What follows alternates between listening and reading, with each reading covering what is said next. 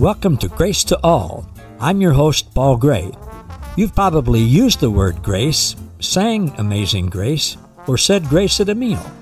But did you know that God's grace is way better than we can even imagine, and that you and all people already have an abundant supply of God's unlimited, amazing grace? Today, we're going to hear the truth about God's amazing grace to all people. So, sit back, relax, and prepare to be inspired and awakened to the amazing treasures that you already possess. This is truth that you can handle.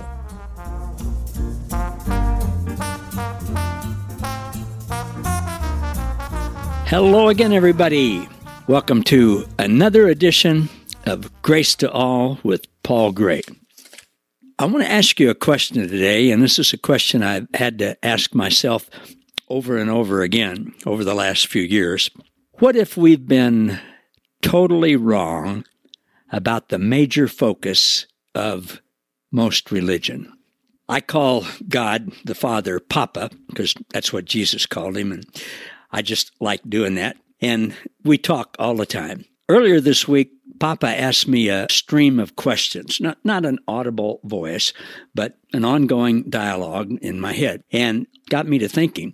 You know, in business, where my background is, and in counseling, which I've done some of, we know that the answer to a question in a person we're trying to help is always several questions deep. Some people call that the 5 whys or root cause analysis. You may be familiar with those. I'll give you an example. Let's say that there's a company that has maybe 100 people, and the company has a manager, and then the company has an owner who's somewhat involved in the business. And the manager goes to the owner one day and says, "Boss, I'm afraid we're going to have to fire Bill." And the owner says, "Why? Bill's a good guy. He's been here a long time. Doesn't he do a good job?" Manager says, "Well, yes, he does a good job, but he's always late." And the owner says, "Well, why is he always late?" And the manager says, "I don't know." And the owner says, "Go to Bill and ask some questions." So the guy goes to Bill and he says, "Bill, you've been coming in late. Why?" He says, "Well, I have to ride the bus to work, and the earliest bus that I can get that gets here doesn't get me here till about 15 to 20 minutes after I'm supposed to start." And the guy says, "Why are you riding a bus?" Bill says, "I don't have a car." So the manager asks another question. "Why don't you have a car?" Bill says, "It was stolen."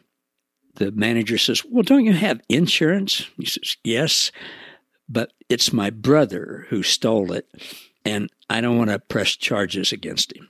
The manager says, "Well, would you like to get to work on time?" Bill says, "Well, of course. I love my job. I love the people here. I love what I do. I don't want to lose my job." Manager says, "Well, I'll have to talk to the boss. I don't see any solution here." So the manager goes to the boss, and he tells him that whole situation. He says, "Boss, I think we're going to have to fire him. I don't know what to do." And the owner says, "Change his start time. Make it 30 minutes later." See, the situation can seem hopeless to some of us, but when we keep asking questions, we find out that the boss, and it's not that God bosses us around, but I'm going to use just this illustration, he always has a solution. He always knows what's going on. Now, here's the line of questioning that Papa asked me just this week. Remember, the answer is always several questions deep. Papa said to me, "Paul, what are people afraid of today?"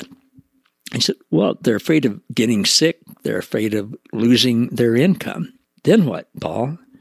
I got to thinking, and I thought, well, I think really their deepest fear is of dying. It's probably the fear of death. "Paul, why are people afraid of dying?" Well, it's because they're afraid of what happens then. It's sort of like they believe in the elevator gospel. A lot of people do. Like they see this elevator in front of them, and if they messed up enough when they die, they're going to get on the elevator and it's going to go down to a not good place. But if they're afraid of that no matter what they've done, they might have done something that they didn't realize, whatever. So they're afraid of punishment. And Papa said, "Well, why would people be afraid of punishment?" I said, "Well, because they believe they've offended you. They've made you mad. They've broken your rules." Papa said, "Paul, you know that they haven't. I said, yeah, I know that. Papa said, Paul, what's the word for what they think they've done or not done? Well, it's sin, of course. What is sin? Now, that's a several question deep way to go. That's what Papa was really getting at. And Papa said to me, Paul, what if people have been totally wrong about what sin is? And totally wrong about how I see sin? And totally wrong about the ultimate result of sin? Well, we'd want to know that, wouldn't we? Normally, when our group meets here in Lawrence, Kansas, a couple of times a week, I will ask questions like that, and then I'll say, tell me, what's your definition of sin? And most of the time I'll say, now look, I don't have an agenda here. I don't have a right or wrong answer. Just give me your thoughts and we're going to talk through this. But with sin, no, I believe there definitely is a right answer, and it affects pretty much everything. What if we have been totally wrong about sin? I mean, that would make a huge difference in how we live, in what we believe about dying, death, the life after. I mean, that is a super important question, isn't it? I'm seeing that even people who've been immersed in the grace, unconditional love, finished work of Jesus, inclusion, revelation, can still be drawn back into fear. Fear about whether or not their sin has really been taken care of. The enemy continually tries to get us to slip back into our old mindset. And of all things the enemy wants us to fear is a sin consciousness. And what the enemy does, however you view the enemy will shame us into feeling bad about what we've done and then thinking, I'm going to get punished for that. Now, I hear and see people saying, well, I know God loves me and all of that, but I still have this nagging feeling about this really bad sin I did. It could have been anything, different things to different people. It could have been a divorce, a felony conviction, an addiction, abortion, an affair, cheating somebody in business, or those sins that nobody else but you and God know about.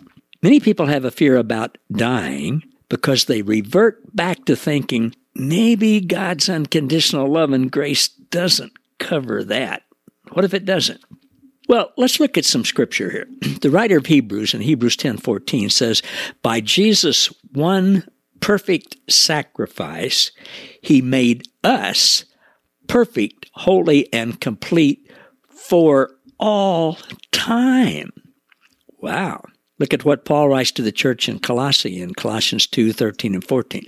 He says, the realm of death, it's in quotes, describes our former state. For we were held in sin's grasp. But now we've been resurrected out of that, quote, realm of death, unquote, never to return. For we are forever alive and forgiven of all our sins. And you know by now in Scripture, all means all. If some religious person says, oh no, all just means some of all, don't hit them or anything. Just don't go there because it's not true. All means all. Verse 14, God canceled out every legal violation we had on our record and the old arrest warrant that stood to indict us. That was the law of the Old Testament. He erased it all. Our sins and our stained soul. He deleted it all, and it cannot be retrieved. That's the Passion Translation. All our sins have been forgiven, deleted, and cannot be retrieved. Now, that's a declaration of what happened already at the cross and is true. It's not an invitation of something potential. It's not like, well, Jesus did that. Now, this is your invitation to pray the prayer in the right way and make him Lord of your life and ask him to come into your heart. And then if you do those things, then this will be true for you. No, it's not an invitation at all. It's a declaration. It's a proclamation. This is what's true for you and for all people. So now I'm going to build a case for this now, but I just want you to see. We have been made perfect and complete for all time. We have been forgiven all our sins, and they have all been deleted. So if that's the truth, and it is, about sin, what is there to worry about? I'll wait. There's nothing. Now, I'm not going to go into detail about the Greek words or their etymology. I can do that, but I'm just going to net it out for you today. The Greek word that we, I think, have mistranslated as sin simply means to miss the mark, as when an archer shoots an arrow and it misses and specifically falls short of the target. That's what the word meant when people wrote the New Testament. When in Jesus' day, when they talked about sin, that's the illustration that they use. Now, the New Testament writers wrote about people falling short and missing the mark of knowing the truth about God's character. Specifically, Paul and John wrote about this. People fell short of missing the mark of knowing the truth about God's character, God's unconditional love and grace and mercy and inclusion and acceptance for all people. Paul wrote that Jesus is grace personified, and he is full of grace and truth. When you don't believe that Jesus is grace personified and that he's full of grace and truth, and God's love is unconditional, and he's included and accepted all people, when you don't believe that, you fall short of, you miss the mark of God's glory. Romans 3:23 and 24. Here's Romans 3:23 says this. Paul's writing this. All have sinned and fall short of the glory of God. Most every translation says that. All have sinned and fallen short of the glory of God. Well, the actual Greek there, here's what the words say in the Greek. All, hamartia, glory God. There's not one word in the Greek that means sin and another that means fall short of. There's only the word hamartia, which means falling short of. But see how English translators have said all have sinned and fall short of the glory of God? That's an incorrect translation. It's said in the original text, and what the writers believed and what the people of Jesus' day believed, all have fallen short of the glory of God. They've fallen short of that. All missed the mark. All had a wrong understanding of God's glory. Now, the next verse is amazing, Romans 3:24. But God made us all right with him by his grace. Jesus and God, the Father and the Holy Spirit, redeemed us to our right understanding, our right belief. Here's how verse 24 reads. I'll do them together. Romans 3:23 and 24. All have sinned and fall short of the glory of God. The same all, which means all, are justified or made right freely by God's grace through the redemption that came by Christ Jesus in his finished work at the cross. All fell short of the glory of God, but all have been made right with God, even though they fell short of the glory of God. All have been made right. Now, what's the glory of God? Moses in the Old Testament asked God, he said, God, show me your glory. I want to see you. I want to see your glory. Show me your glory. God said, all right, I will show you my goodness and my graciousness, or my grace. In God's own words, God said, my glory is my goodness and grace. That's what God's glory is. That's what sets the real God apart, among many other things, apart from any other fictitious God that people have ever believed in, Allah or whoever, or even many versions of the Christian God. God's glory, the only true God, his glory, what sets him apart, which is all important about him, is his grace. That's what God says is his glory. All right, now get this. What sin actually is, and I don't like using the word sin anymore, but what it actually is falling short of believing the truth or hitting the mark about God's goodness and grace, God's unconditional love. Here's what sin actually is. It's falling short or missing the mark of believing what God's goodness and grace and unconditional love really is. That's super important, folks. When you get that, that will make an amazing difference in your life and your relationships, how you see God, how you see yourself, how you see other people. It will also set you free from what you thought sin was. Now, I'm going to tell you what Jesus says about this. This is so important in clarifying it. John 16, 7-9, the Passion Translation. Jesus says, here's the truth. Other versions say, truthfully I say to you, or verily, verily, which means truth.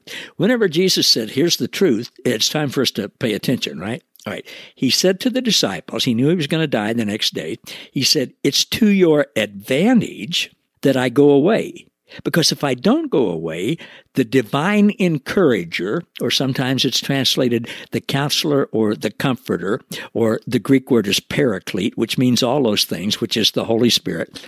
If I don't go away, the Holy Spirit will not be released to you. But Jesus said, after I depart, I will send him to you.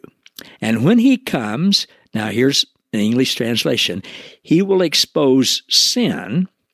Now, we need to know what that means. He will expose the missing the mark or the falling short and prove that the world is wrong about God's righteousness and his judgments. We have been wrong about what sin is because we have been wrong about what God's righteousness and God's judgments are.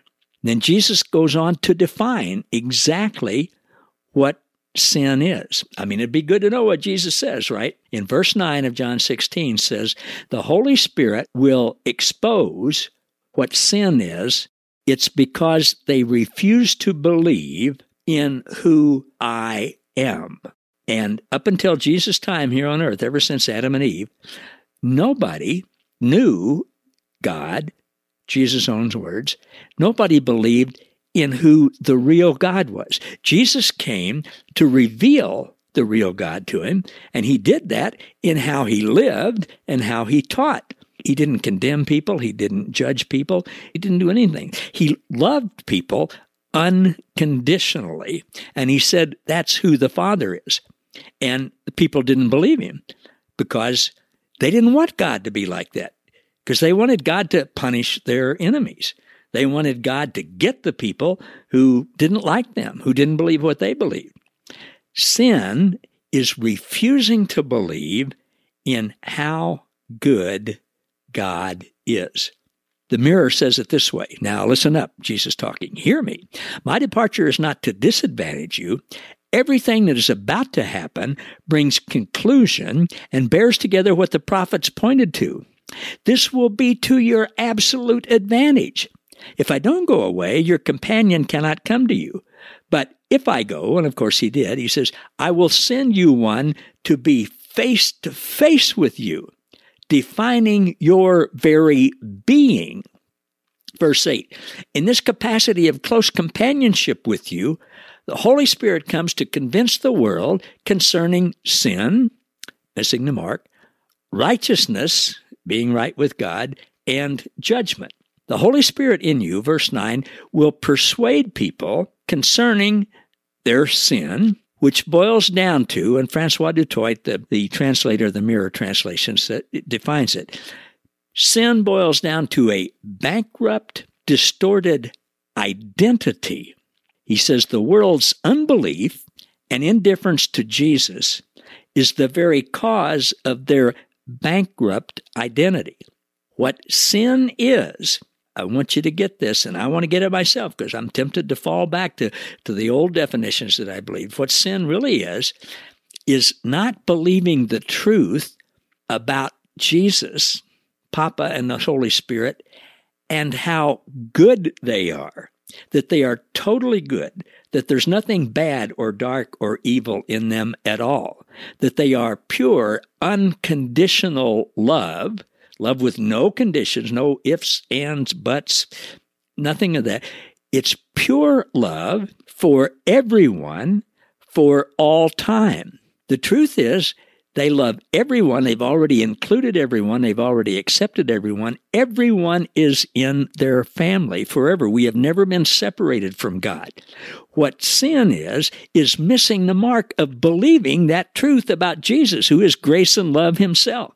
And then when we don't believe that, the result is we're spiritually bankrupt. And then, because we don't know what God's truly like, we don't know who we really are, we don't know who other people are, then we will act out in ways that are not consistent with who we really are. We'll lie, cheat, steal, gossip, different things, different people with different degrees of that. Those are actions. Those are all results of not believing the truth about Jesus. God doesn't care about your telling a lie or smoking a cigarette or getting drink or any of those things. Now, in a sense, it saddens him when we do those things because it hurts us and it hurts his other children. But it never, ever affects our relationship with him or the fact that we're in his family and we're included forever. Sin has nothing at all like what we have been taught that it is. Now, I'm going to continue this next week, the next lesson, and we're going to expand on this and even go deeper into knowing what sin is and what sin's not. So I appreciate you all being with me very much today on this edition of Grace to All with Paul Gray, and I'll see you next time. Bye-bye. Thank you for listening to Grace to All. For more about us, how we can serve you, and our special guest, please visit www.gracewithpaulgray.com. Don't forget to subscribe to the podcast so that you never miss an episode and to join our Facebook group, Grace to All, where you'll be inspired and awakened to more truth that you can handle.